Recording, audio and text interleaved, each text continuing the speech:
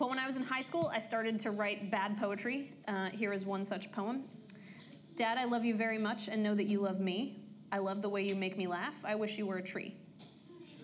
And I knew it was terrible, but I wrote it anyway, that and many other verses with that surprise last ending. I wish you were a tree. Sparky has to pee.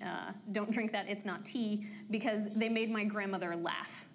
I spent a summer with her in Ohio at our cottage before she got sick and had to go into assisted living.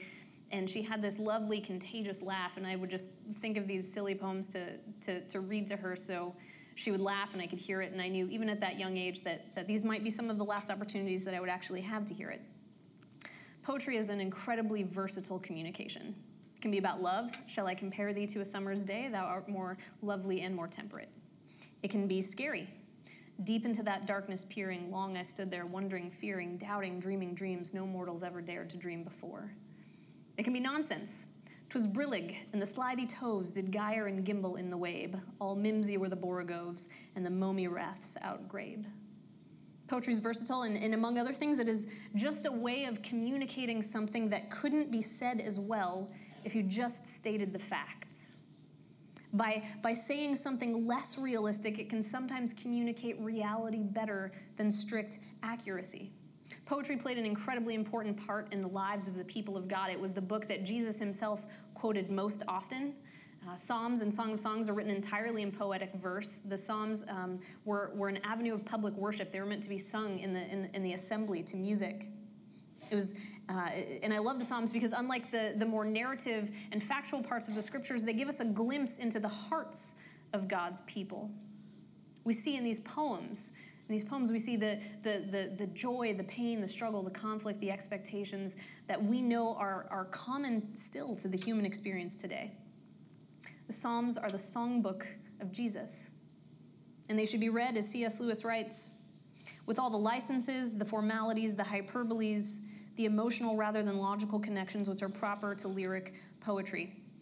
And because the Psalms are poems, they can sometimes be more relatable than the more narrative and factual parts of Scripture, but they also, because they're poems, have some peculiarities that can be dangerous if we read them the same way that we read something like the Law or the Prophets, because poetry can't be too real. It can't be too like reality, or it would mean less. For example, in Song of Songs, the scandalous love poem hidden in the middle of your Bible, the lover says to... I know there's like a middle schooler in here, like, where is it? It's Old English scandalous. It's not nearly as interesting. The lover says to the beloved, your navel is a rounded goblet. Now, as a woman, if my husband said that to me and I took it literally, that would be like super insulting, right? But on the other hand, if he said your navel is the perfect proportion for a woman of average weight, that would be far less romantic. We're continuing our discussion of justice this morning throughout the scriptures, this idea that God's justice is the same as it was at the beginning of creation, as it is today, as it will be for all eternity at the end of all things. And we're looking at justice this morning from the perspective of the poets. If you've been tracking with us, you know that the passage we've used to anchor this series is in Luke 4, where Jesus describes 4 social aspects of his ministry, why he has come. And specifically today we'll be looking at that first aspect, to proclaim good news to the poor. So if you have your Bibles, you can open up to Psalm 82, or just listen as I read. God presides in the great assembly. He renders judgment among the gods. How long will you defend the unjust and show partiality to the wicked? Defend the cause of the weak and the fatherless. Maintain the rights of the poor and the oppressed. Rescue the weak and needy and deliver them from the hand of the wicked. The gods know nothing. They understand nothing. They walk about in darkness. All the foundations of the earth are shaken. I said, you are gods. You are all sons of the Most High, but you will die like mere mortals. You will fall like every other ruler. Rise up, O God, judge the earth, for all the nations are your inheritance. This is God's word. So right off the bat, we see some of this hyperbolic language, God Almighty rendering judgment on the gods, but we know that these are not actual gods. And there's some debate about this, but most scholars agree that the gods, little g gods that he's referring to, are really just earthly judges, people in a position of power or authority to render judgment on another. And one of the peculiarities of the Psalms for us today is that we see the poets calling out again and again for God's justice. They long for the day of judgment. And it's important, I think, if we're going to take the Psalm seriously, to understand why they're doing that. Because for us, for the New Testament Christian, that doesn't make a lot of sense, right? We don't want justice, really. We want grace. Because we know that we're all guilty. So we read something like Psalm 139, "Search me, God, know my heart, see if there is any offensive way in me." Psalm 7, "Vindicate me according to my integrity." And we're kind of like, shh, stop saying that. Because we know better. We know our own hearts. The New Testament Christian doesn't demand justice in the same way because we know that we have enough planks in our own eye to manufacture IKEA furniture. And we look at justice from the perspective of the criminal court with ourselves as the defendant. But the poets, the poor in the time of the Psalms, would have looked at justice from the perspective of the civil court with themselves as the plaintiff. And that would have made perfect sense because at that time, the judges, the local magistrates, required some form of payment. They required a bribe to even let your case be heard in court. And so the poor, those most vulnerable to being oppressed by the wealthy lords and landowners, had no recourse when their property or their animals or even their children were taken without compensation. They cry out for justice because they know they have an airtight case if only someone will hear it. C.S. Lewis writes, "Christians cry to God for mercy instead of justice. They cried to God for justice instead of injustice." And so in this psalm, God is rendering judgment on the unjust judge, the one who oppresses the poor, the one who holds him back from pursuing God's good purpose for his life, and he wants their case to be heard. And so I think for the modern reader, it begs the question, who should hear their case? In the psalm, we see God holding those with power and influence responsible for not protecting the poor and vulnerable. And I would argue that we, as the Western church, are particularly culpable, not because we're the judges. We are not, of course, the Old Testament judges to whom God is addressing here, but we are people with power and influence. And before we go any further, I just have to admit right off the bat that I know that I have no business talking about this subject. I have been sweating bullets preparing for this sermon because what right do I have to speak about poverty? I'm not poor. And my only experience with being poor was growing up. I had a single mom, and she was a teacher, and she waitressed in the summers, and we bought our clothes at the Goodwill before that was like hip, and we were on food stamps for a period of time, and it would be really easy for me to lean into that experience and feel like I had some street cred, but I don't. Because even though we were shopping at the Goodwill, I had more than 2 outfits to choose from, and even though, we were on food stamps, I was well fed. In fact, you may remember me telling a story not too long ago about finding some old family photographs that I was showing my husband, and I pointed out everyone in the picture, all my aunts and uncles and cousins, and then he points at the one person that I didn't identify in the picture and says, "Who's the little fat boy?"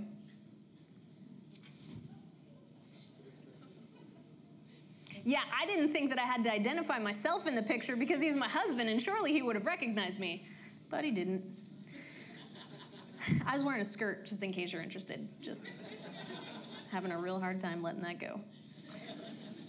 But I had plenty to eat. And my grandparents lived right down the road, so my mom didn't have to pay for, childcare after school, and we had health insurance if we got sick. And so we weren't wealthy by American standards, but by global standards, we certainly were not poor. In fact, as I was preparing for the sermon, I was getting so overwhelmed by the things that I was reading that I had to take frequent breaks, and sometimes I would just be wasting time online. And at one point, I bought a jacket from an online secondhand clothing store while preparing my sermon on poverty. So I know I have to plead God's mercy here, and I just want you to know that I know. I know you don't feel rich. I don't feel rich. But in the global scale, we're incredibly rich. Anyone who can self-soothe with shopping is rich. We're so rich that after this service, we get to go eat. And we're so rich that not only do we get to go eat, we get to choose between Panera and Drunken Monkey because we have the luxury of knowing that we're gluten sensitive. We're so rich that we wear deodorant. We're so rich that people give us credit cards because they think we can pay them back. And then other rich people want to make us even richer by awarding us points for using those credit cards, which we can cash in for free stuff. We're so rich that when we drop food on the floor, we have the luxury of throwing it out. There's no good reason for that. If you drop a pretzel on your tiled floor, you pick that junk up and you eat it. What do you think is going to happen? It's not always true. If you drop pudding at a truck stop, leave it lie. But in general, wastefulness does not cause us anxiety.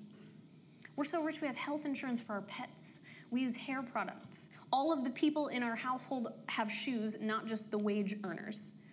Most of us have stayed at a hotel, and that one night would have cost about the same that the average person in Malawi makes in 4 to 6 months. If you make $25,000 a year, you are in the richest 10% of income earners in the entire world. If you make $50,000 per year, you are in the top 1% of income earners in the entire world. Forbes just released some research calculating that the richest 62 people in the world, not 62%, 62 individuals now control more wealth than the poorest 50% of the world's population. 62 people control more wealth than just under 4 billion people combined. We're so rich that we have enough money to build doomsday bunkers that are stockpiled with food in case of the zombie apocalypse. And there's nothing wrong with that if you're listening, John Parker.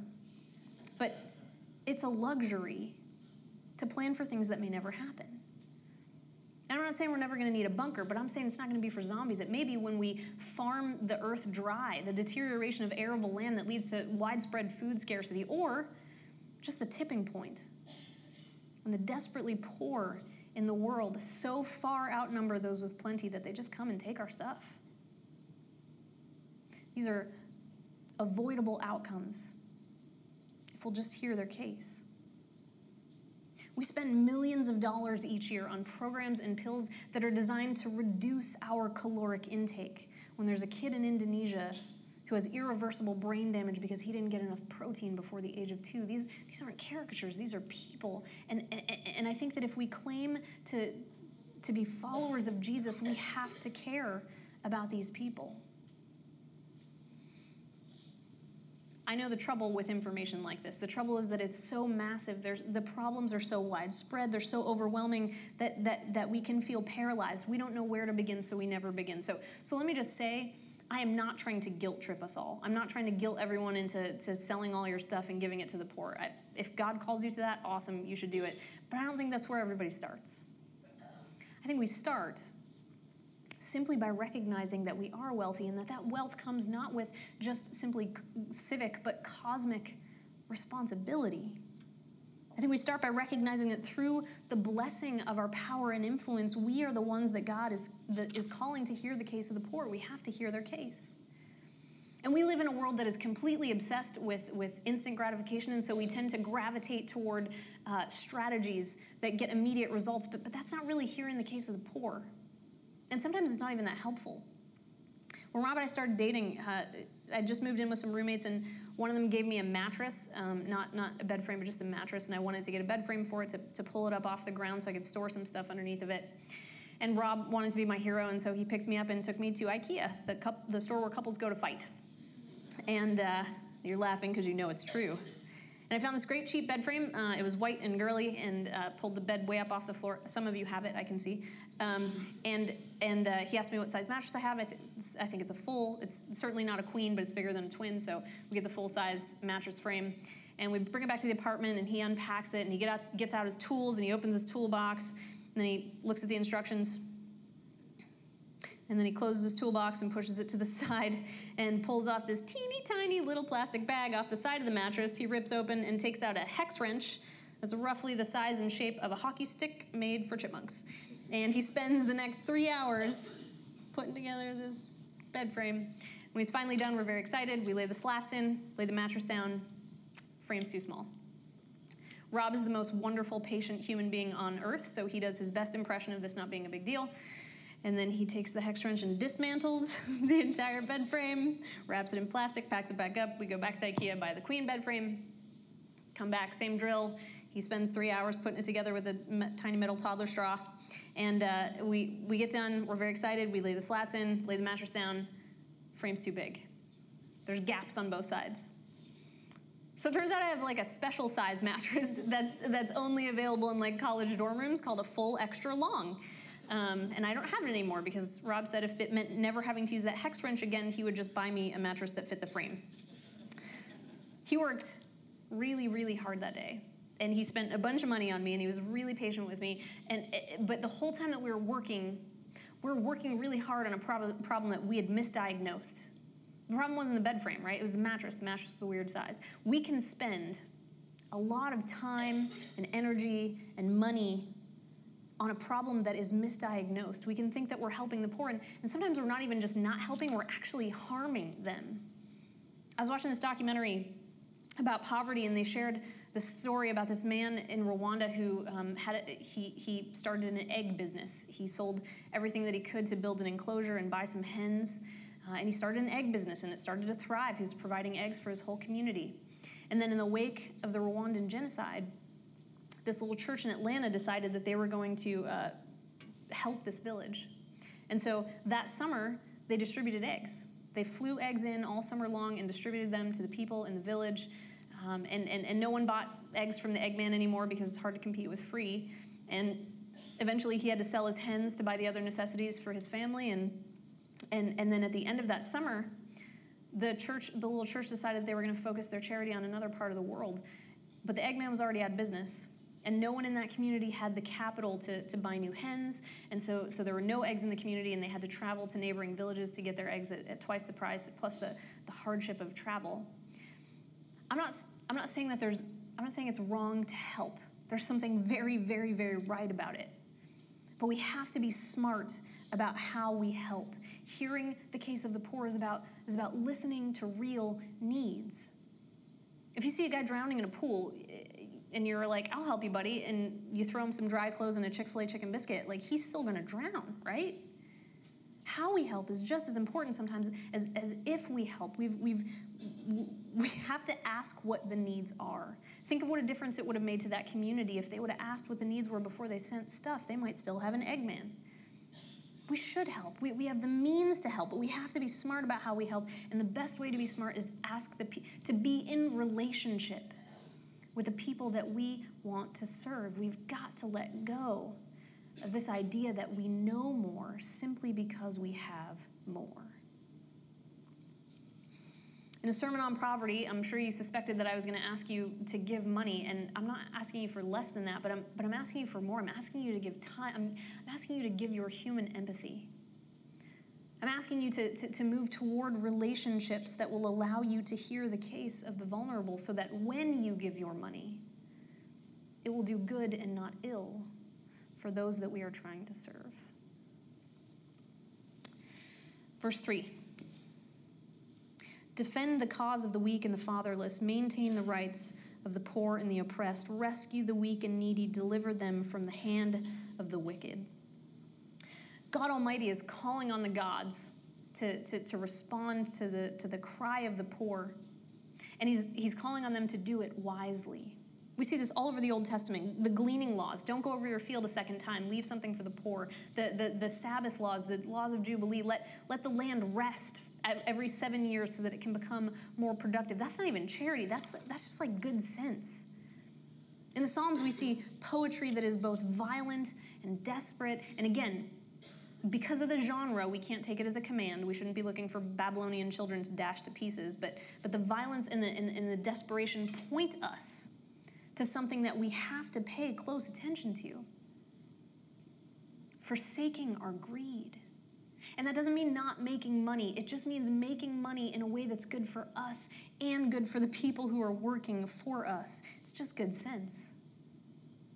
You don't even have to be a Christian. If you're not a Christian, you can still recognize that there is a natural consequence to greed, that there is a natural consequence to injustice. C.S. Lewis writes, "It is monstrously simple-minded to read the cursings in the Psalms with no feeling except one of horror at the uncharity of the poets. They are indeed devilish. But we must also think of those who made them so. Their hatreds are the reaction to something. Such hatreds are the kind of thing that cruelty and injustice by a sort of natural law produce." Verse 5. "The gods know nothing, They understand nothing. They walk about in darkness. All the foundations of the earth are shaken. Unjust judgment shakes the foundations of the order which sustain creation. There is a natural consequence to it. Because God designed his world with all the good pieces he made to work interdependently together.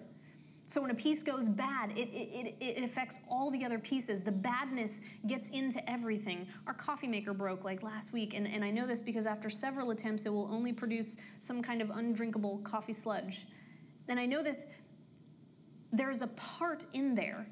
Somewhere in that coffee machine, there's some small part that has gone bad. And it doesn't matter if all the other parts are doing exactly what they're supposed to do. It doesn't matter if all the other parts are working just as hard as they've always worked. That one, the badness of that broken part is holding all the other parts hostage from working according to their design. Justice is part of the fabric into which our world is woven, and so when it breaks, it ripples consequences across the entire tapestry. Injustice moves us toward the chaos of unordered creation. And I want to say that I know there's someone here who's getting like really mad at me because you're tired of getting beaten up for something that you're not doing yourself. And just hear me say, I'm not holding you responsible just because you have a little money. I'm not saying that it's your fault that we got here.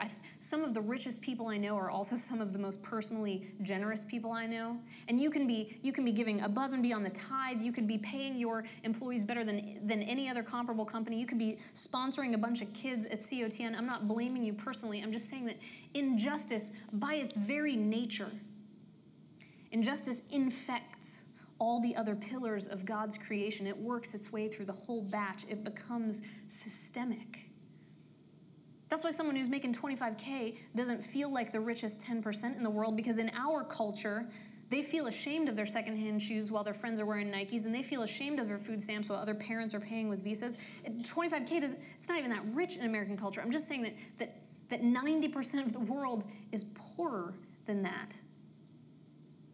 And we become ashamed of it, and we all contribute to that. We all have that darkness of the human heart that tempts us to measure our worth by our wealth. It becomes more than a personal flaw. It's a corporate flaw. And because it's a corporate flaw, it is one that one generous individual, no matter how good and generous you are, cannot undo alone. I'm not saying it's all your fault we got here. I'm saying it's all our faults if we stay here. Verse 6. I said, you are gods. You are all sons of the Most High, but you will die like mere mortals. You will fall like every other ruler. The psalm concludes rather harshly with a reminder to the gods, the people who have earthly power and influence, that they too are still just breath and dust. And I think there's an invitation here for us as the modern reader to recognize our own poverty, both individually and collectively. I think we can come into this conversation about poverty, something as big as poverty, and we can come in with some assumptions. And I'm not saying that all those assumptions are wrong, but I'm saying that we need to begin the conversation with the understanding that need is the only state of being that we share with every other human in all of created history, save one. A few years ago when I was young and I still did fun things, my friend Heidi asked me to go downtown and see a band. And while we were walking down to the venue, we were approached by this kind of old, bedraggled man. And he told us he was from Somalia and he'd lost his papers. And he told us that he needed enough change to sleep at the homeless shelter, or else he'd have to sleep under the bridge. He told us that God knew that he was in need. And I could see Heidi, struggling with what to do. And finally she just says, listen, I'm sorry, I can't give you cash. But if you want to come with us, I'll buy you something to eat. And he kind of brightens up and he's like, over at Subway Sandwiches? She was like, sure. So we walked over to Subway. And on the way I asked him what his name was, how he got here. And he says his name is Mohammed. And he was traveling with a carnival from San Diego to Jacksonville. And on the way his bag got stolen with his Social Security card and his working papers. And at the end of the carnival, the carnival had abandoned him without pay. And I didn't really hear how he got from Somalia because we'd already arrived at Subway. And Heidi says, get anything you like. And so he orders a 12-inch roast beef sub with a chocolate chip cookie. And she swipes her card. And while she's finishing the receipt, I notice that the cashier is glaring at us. And finally, he just can't help himself. And he says, I hope you know that guy was in here eating 15 minutes earlier. And Heidi shrugs, and we go outside. And Mohammed shakes her hand, and he thanks her. And he says that God will bless us. And I am so angry. But I'm not angry at Mohammed. I'm angry at the cashier. Listen, I don't know if you should give. I don't know when you should give and when you shouldn't give. I don't know that there's a formula for that kind of spontaneous charity. I don't know. And I can't promise that every time you say yes, you're not being swindled. And I can't promise that every time you say no, you're not turning away someone legitimately in need. What I do know is that Mohammed didn't know where his next meal was coming from. And it occurred to me that I didn't so much care if that was a path that he'd chosen or a path that was thrust onto him, because I don't think something is easy simply because it's a choice. I don't know where we get this idea that living on the charity or the naivete of others somehow makes for an easy life. It doesn't. It destroys the opportunity for real human connection because people won't look you in the eye. Something isn't easy by virtue of being a choice. Maybe he was an addict. Maybe he was a liar. Maybe he marked these two young girls from a mile away. So what? I can't judge Mohammed because I am Mohammed. There are times when we are all Mohammed. There are days that I am so subject to my appetites, such a slave to my desires, that I become numb to God's faithfulness. And I can't wait on my manna from heaven, so I trick my neighbor out of his. And on those days, that cashier, who even probably was trying to protect us in all his condescension, the cashier becomes my accuser too. Because we're all cheats and liars sometimes. We just find more sophisticated ways of doing it. So I can't begrudge him his 12-inch sub and chocolate chip cookie. Heidi loved this man the only way that she knew how, and it was beautiful. And I think perhaps there's something that gives me hope to know that humanity can still be scammed. Sometimes we think that people are poor because they just don't work hard enough. If they just read to their kids and spent time raising them right, they could turn this whole thing around. Well, maybe, but on a global scale, maybe they can't read. And even if they can read, maybe they can, but if they spend that time reading instead of peddling scrap metal for money to feed their kids, no amount of teaching their children will overcome the learning deficiencies created by their malnutrition. We're still approaching this problem as people who have time for leisure after work. Not everybody does. Not if they want to eat. If we think they just need to work harder, then we don't know what it's like to try to grow tomatoes without soil, seeds, or sun. We cling to this idea, this belief that people just need to work harder. I really think, and this is, mind you, an opinion formed by recognizing the ugliness in my own heart. When we cling to this idea that people need to work harder, I think it's because I don't know how to deal with the seemingly arbitrary nature of my wealth compared to that kind of poverty. The lottery of birth that I seem to have won, I don't know how to live with the knowledge that I have so much and they have so little without there being a good explanation for it, some merit on my part, some failure on theirs. Because otherwise I don't know how to feel about my wealth except guilty, but that's not what God wants. God doesn't want you to feel guilty. He doesn't want you to feel guilty because if you feel guilty, that means you still think that you're an owner and not a steward. But that's not what we are. We're stewards. It's all God's stuff. If he wants his stuff, he'll take back his stuff. He's given it to us as an opportunity to join him in what he's doing in the world. We're stewards. We're not owners. Can't feel guilty about stuff that's not yours. He doesn't want you to feel guilty. He wants you to feel called. That doesn't mean that everyone in here has to go out and become an expert on global poverty. I'm not saying that we need to all do all the new things, because again, it's not just about our individual responsibility. It's about our corporate responsibility. It's about what all of us do together. And there are some really great things happening already at this church. If you've been to any of the panels that we're doing on Sunday nights, you know we're trying to partner with organizations that are helping without hurting people in the world. We're trying to be responsible stewards of all that God has given us. So I'm not saying find a bunch of new things to do. I'm saying join into the things that we are already doing. Because all of us here are already doing this together. Your tithe dollars pay for it. Your networks educate about it. So don't find new things. Join, unless God calls you to new things, then do new things. But join into the things that are already happening. Be all in here. Because we can do a lot of good when we are all doing good together. I don't know why.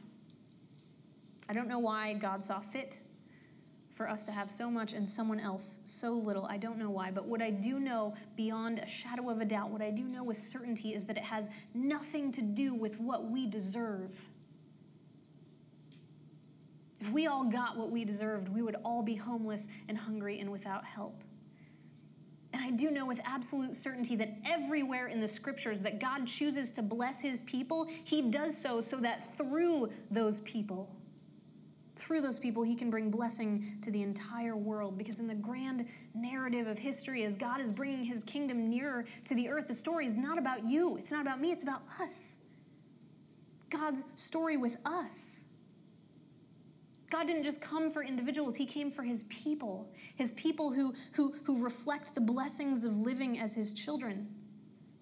His people who through the way that we love one another attract the rest of the world to his grace. His people who all together reflect the image of God more than any one of us could alone. The story is about us. On our walk with Muhammad, I promise you the best part of that interaction was not the sandwich. It was the talking. It was just talking to people who seemed interested in knowing him. If you were here for the poverty panel 2 weeks ago on Sunday, you'll remember that wealthy people define poverty in terms of material need, but 9 out of 10 poor people defined it in terms of relational need, a relational poverty, a denial of the meaningful networks of community that make progress possible. And of course it would do that. Of course it would inhibit progress, because how many times are you at the corner of some street corner and the guy with the cardboard sign is walking towards you, and suddenly there's something fascinating happening with the radio of your Nissan Sentra? We don't want to look people in the eye. And I don't think it's because we're afraid of being asked for a couple of bucks. I think it's because we're afraid of being asked for connection, for empathy. Because in our moment in history, this moment where we are choosing square feet over friendships, where we are choosing screens over faces, we are terrified of being asked to enter into someone else's need. I don't think we always hoard our wealth. I think sometimes we hoard our human empathy. And we reserve it only for the people who we know will not ask more than we are able or willing to give. And we can begin to see the poor as not as people, but as needs, and we move away from them. But thank God that when Jesus looks at you and me and sees only need, he moves toward us instead.